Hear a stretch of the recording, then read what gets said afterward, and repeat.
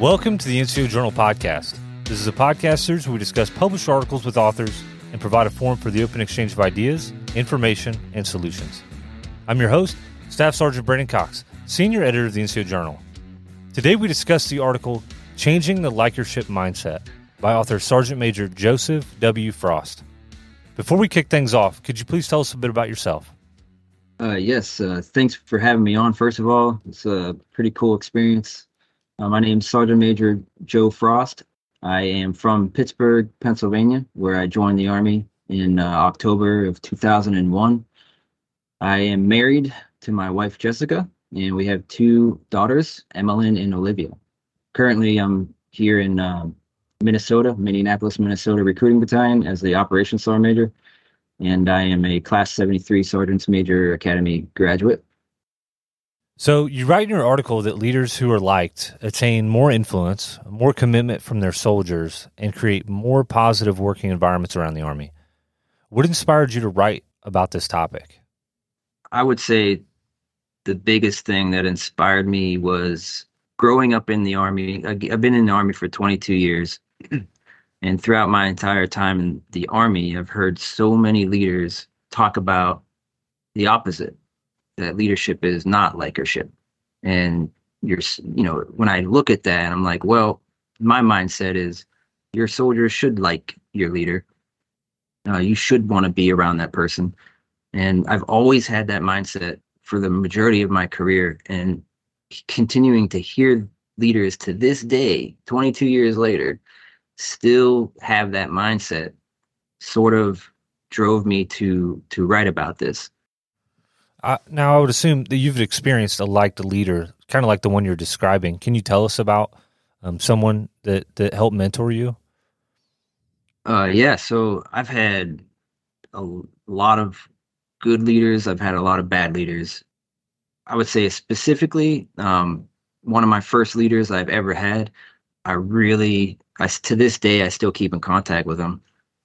That's 22 years later, right? So he was a big impact on my career as far as my style of leadership. And, he did those things. He had his standards and discipline for me to follow. He was fair and impartial. He, if I messed up, he would tell me. If I was doing good, he'd tell me.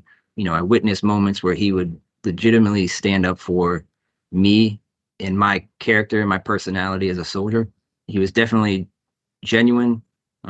And he never added stress to my day, and he always communicated with me. And those are the 5 things I talked about in my article. When there was work to be done, he was the type of leader that would get dirty with you. And he would be right there with you alongside of you, making sure things were done. And then there was times where he would just let me be and do my thing, to accomplish the mission, by myself, just to see how I would do, and that's the kind of leader I think you need to be. Let your people make mistakes, so they can learn from them and not always be in their way. So he was a big impact on how I led my teams and my soldiers throughout my career. Again, that was 22 years ago. A lot of what you say here really resonates with me and if he hears this, he's going to be excited again. But Sergeant Wood, he's a first sergeant now, but he was my squad leader back in 2013, and he was the same, just as you described, someone who sticks up for you, somebody who's always there to listen to your complaints and, try and figure out a best solution for everything that's going on. Somebody who's going to stick after work and sweep the floor with you if you need it. And you don't get those all the time, but when you do, you notice it. I have a favorite quote, actually.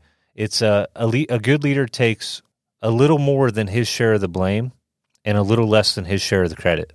And that's by Arnold Glasgow, if I remember correctly. And I love that line because it means that people are going to stick up for you when you need it.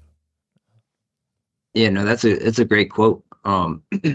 It really is, and that's another thing about, it's not something I wrote in my article, but it really is something, leaders should take the blame. Overall, it's their responsibility, right? That as leaders, that's your responsibility for your team's mistakes and their successes. But when they succeed, oftentimes the leader isn't the workhorse, right?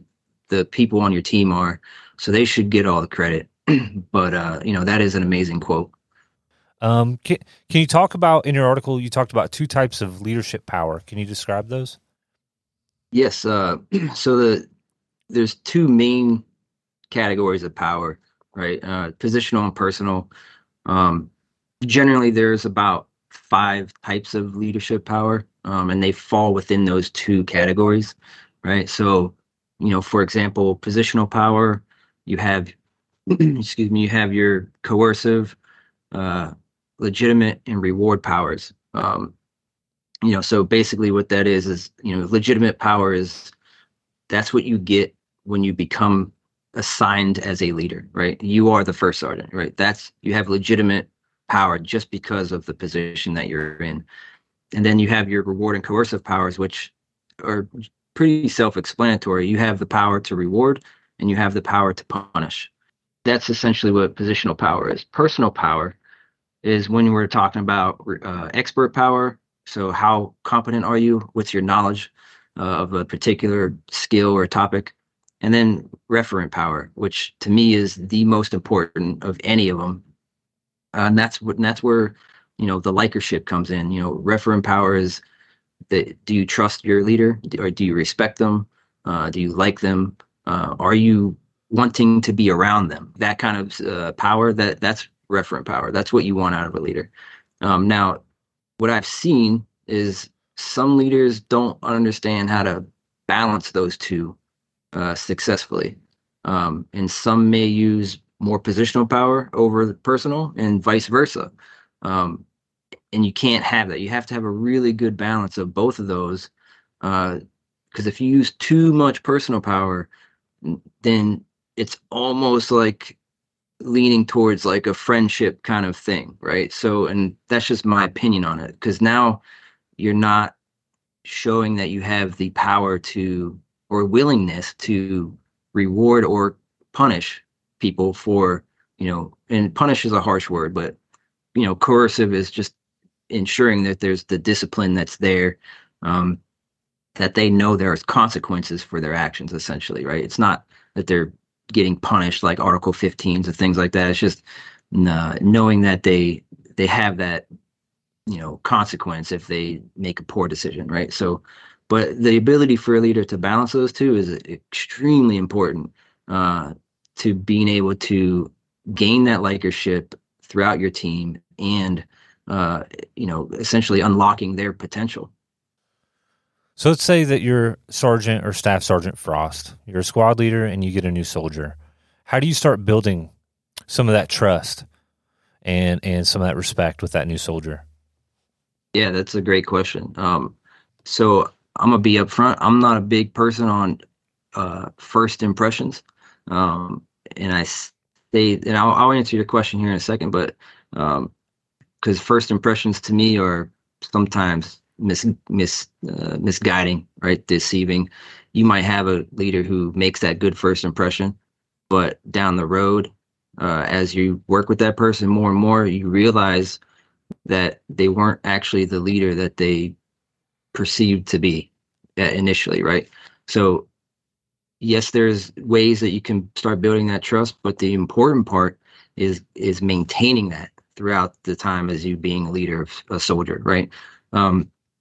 And some of those things really is, um, it's very simple stuff, right? Just being engaged, um, making sure you take care of them and their families, right? Getting to know them personally, asking those questions about their family, especially if they're brand new to the unit, you know, uh, straight from, AIT or something, right? It's their first duty station and they have a family.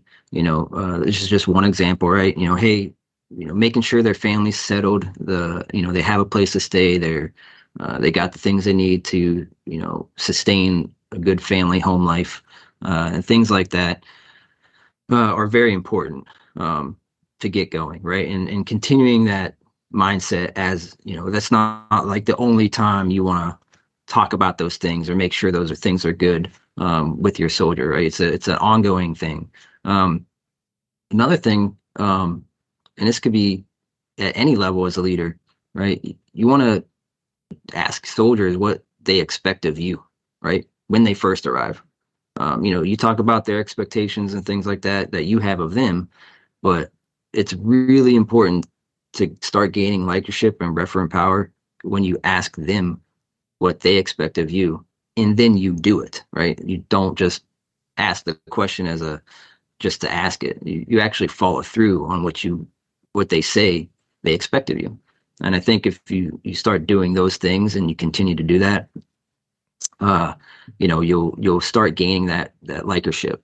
And for me, one of the most common responses, and this is why I wrote about it in my article, one of the most common responses uh, to when I ask, "Hey, what do y'all expect of me as your first sergeant or leader?" Um, the biggest response was to have their back, right? To fight for them, to stand up for them. That was the biggest answer that I've received as a leader, coming up in the Army. And, I would say that's one of the most critical components of being a leader is to have your people's back. That's an amazing response. I don't think I've ever had a first sergeant ask me what I expected of him. And what you're talking about there is servant leadership, right? Thinking that Yes. that as a leader, you're working for your soldiers. Yeah, absolutely. That is what you do, right? Like, I know I don't, I think some people just they may think that, oh, serving is just kind of like a thing to say, and there are people who don't actually do that though. But like, I kind of going back to what I previously said, when your team succeeds, who's the workhorse? If I'm a first sergeant of an organization, we succeed at something. Did I really put in all that effort? I don't think so, right? It was my soldiers and NCOs that did that stuff, right? So my job is to be there to make sure they have the resources, the capabilities, fight for them when it's needed, and just in any way provide my input to help them achieve their mission, right? That's all a leader should be doing, especially at the first sergeant levels, right? Or really any level. But again, you can still get involved and get down and dirty with them and do the job itself. But your main goal as a leader is to ensure that you serve them in a way that they can accomplish the mission. And that's why I think that question of what do you expect of me is huge. Because you're there for them.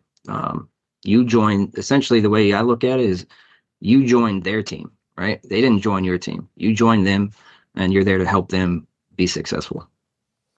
Yeah, I was wondering, do you have one of those stories where either you were taken care of or vice versa?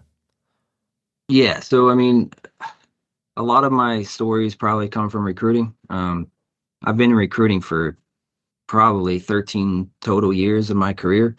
So a lot of my experiences come from that. And I would say it's kind of a two-part question, right? So it was a long time ago. I was actually a staff sergeant, and we were having a really rough time in recruiting. Our station was, and we weren't making mission. We were doing really bad. Our leader at the time, we had multiple leaders at the time, really, and the vibe that I got from them was it was our fault, right? Which we did everything we could, make appointments and put people in the Army, right? But essentially having our back was not there. We would constantly be getting like negative vibes and negativity from him, the leaders above us, and we kind of felt like it was it kind of destroyed the morale, honestly. We stuck together really good. It's kind of like one of those moments where you build really good bonds in bad times. And so we stuck together really good, and we still did what we had to do to try to be the best we could. But our leaders weren't that great. Now, I say that to say this part. We had a new leader come in, and we started to make mission no problem. Like, we went from a long time of struggling to immediately starting to make mission, being successful, and literally turn things around completely. It's the same team, the same market, the same everything. It was just a different leader. And what did that leader do? Well, literally every day he came in the office and shook our hands. He established a very positive atmosphere within the office. We never heard from leadership above us again. We never heard negativity that we heard previously from other leaders. And we just quickly felt like he had our back. Again, he still had his standards, right, that we had to follow. But he took away that stress level, right, where the other leaders kind of compiled it on top of us on everything else that we were already stressed about. Trying to make mission. He took all that away, all that pressure away from us, and it allowed us to blossom into really good recruiters and a really good team, where we were able to focus on our strengths and use that as we recruited, and it really turned things around and helped us be one of the best teams in the company. Yeah. What do you think were some of those things that new commander was doing to try and reduce that stress level and mitigate it? I would only imagine it just because I've been in that position again, where leading a team of recruiters. But at the time, I didn't really know what he was doing. It seemed like a lot of behind the door stuff of just fighting with, the leaders above us to kind of stay out of our way and let him run things. And that was a big thing that I thought he did well was like, hey, this is my team, right? Let me do what I got to do to help them make their mission and achieve and be successful, but stay out of my way. He continued to do that, and I think that was a big factor in how that atmosphere changed the way we did things. Now, you talk about in your article too about having like predictable work schedules and stuff like that. I said, and that stuck out to me because I say this often. It seems like most soldiers know that a field's coming up in 3 months, but they have no idea if they'll be home for dinner on Friday. What do you think leaders need to do to maintain that predictability in the workplace? Having predictable schedules is really comes down to leadership above the platoon level almost. Because what I've seen a lot of times, right, is your platoon or your section will have a really good idea of how the day is going to go or the work week's going to go, but then like bam, somewhere out of nowhere, first sergeant comes in and it's like, hey, we got to do this, or hey, this changed, battalion said this, or and it continues to trickle down from the top. And I think what's important is to try to are things really that much of a priority to knock out these little taskers? When a lot of things like those little things come down, it almost seems like everything's important, right? But it's not. What's really important, and that's what as a leader you have to figure out. Still do the task, right? But maybe not jump through hoops, right? Or stay until 6 o'clock, 7 o'clock, or however late at night to knock something out that could easily be done tomorrow. And on top of that, right, I wrote in my article, and this is really like a huge thing for me, right, is you may have had to deal with that, right, as a leader coming up, getting all these unpredictable schedules and after work text messages and things like that. But why do you have to continue doing that, right? You should be the leader to stop that stuff. And I guarantee you, if you're that kind of person that says, I'm done with that kind of stuff, I don't want my soldiers to deal with the nonsense that I dealt with coming up, like that's going to establish that likership for you, for your soldiers. Because generally, soldiers want the same things out of their leader. They want the same things, right? They don't want to be bothered after work. That's just from my experience, right? Be that leader that says no more, right? I'm going to stop that. I'm not going to bother my team after work. And I really think doing those things will alleviate that stress, provide some predictability, and really you need all that stuff to let the soldiers rejuvenate, right? You want them to continue to be strong the next day and months from now, right? So those are ways to do that. I completely agree with you. I was wondering, as you were a first sergeant, as a sergeant major, did you ever see these problems, all of these orders coming down from the 3, trickling down, like about to cause an explosion? Like, how would you mitigate that? And did you see them, and could you fix it? Yeah, so this kind of goes back to, taking care of your people, right? So, and not adding that stress level. So if I, even as a first sergeant, or even now as a sergeant major, if I get something, the tasker is like due tomorrow, what I'll do is basically reach back out to brigade and say, hey, we're not going to be able to get this done on time, but we'll get it done on this day, right? And then now it's going to alleviate that last minute thing, right? Because I have NCOs out here in recruiting across 4 states that have a bigger focus, which is putting people in the Army, right? So anytime that something comes down to do an extra tasker is going to take them away from doing that important mission. That's what I think is needed, right? More by the leaders is to, it really comes down to that. It's just preventing it from being disseminated and having that communication with the higher echelons to determine a better day. And that way it kind of, helps with the predictability. I feel like there's so much we could talk about. Honestly, I could talk about this kind of stuff for days. Like I just love the leadership thing. Like I just love it. And leading is a people business, right? So if you don't understand that leading is about people and serving those people that you lead, then you'll never get the likership of your team, right? You never get it, right? And we talked about, some real world examples, but here's the kind of thing that I like to put into perspective, right? If you have a leader walk into a room, how do you react to that? When you find out a leader from outside your team is going to visit you, how do you feel about it? If you find that like you're trying to avoid that interaction, I guarantee you that leader that's coming hasn't established that personal power, right? That referent power, likership. I bet you they haven't done it, because if they did, you'd want to be there to engage with them in conversation and be around them. So that I think is a really big thing for leaders to understand. Like, don't be that leader that comes in and says, with the mentality of like, I am the sergeant major, or I am the first sergeant, so you'll do what I need you to do. Like, that's not how it should work. It's really the other way around. And understanding that will help you with your team, enjoying you visiting, right? And I think that's a big thing. I had the very fortunate instance of being able to interview former SMA Daniel Daly. And there was a few things that he said that just nobody else said. He said that he treated his soldiers like they were his children, and he treated his children like they were his soldiers. He was very humble in everything that he said.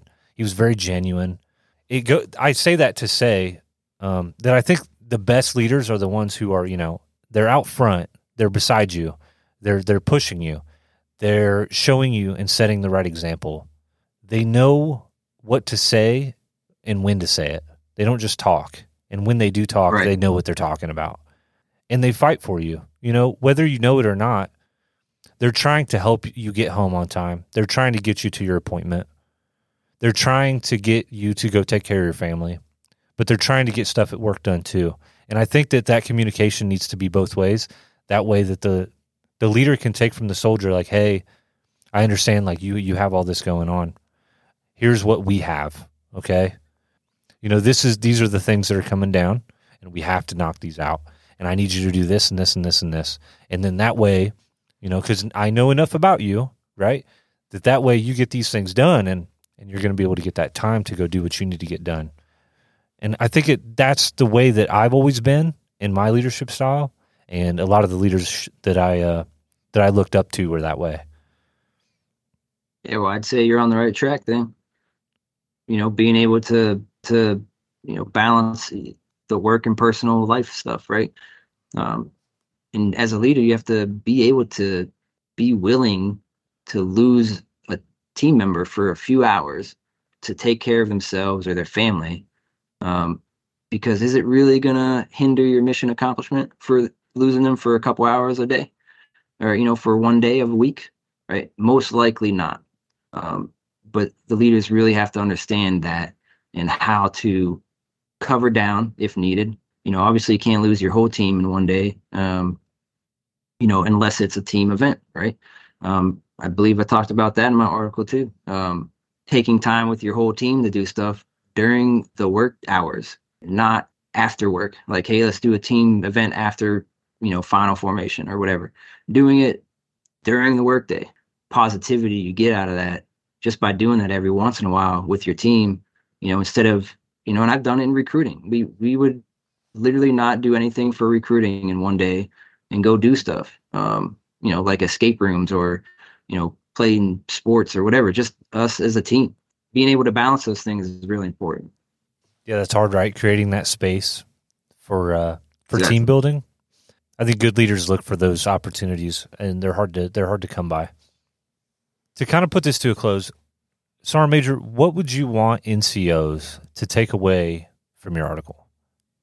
I would say the NCOs to understand this one thing. No matter how much you follow or do those leader actions that I discussed in the article, there are many other things, that I could write about it. I just wrote 5 of them. But just know that not everybody is going to like you, no matter how well you do as a leader, right? It's just not going to happen. Now, there will always be people that don't agree with your style of leadership. But the majority of your people, your team, should like you.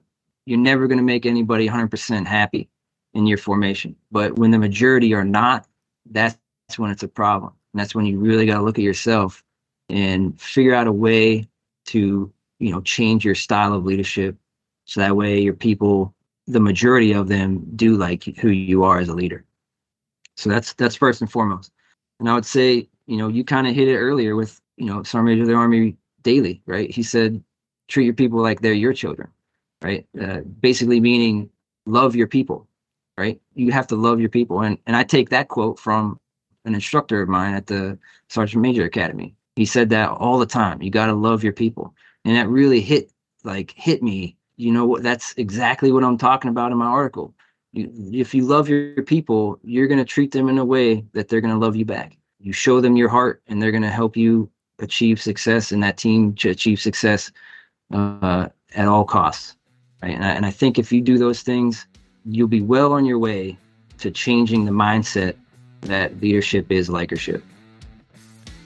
Thank you, Sergeant Major, for joining us. And a thank you to our audience. Remember to put your knowledge to the page, submit articles, and get published with the NCO Journal. Don't forget to check out our webpage and follow us on social media. We'll catch you next time on the NCO Journal Podcast.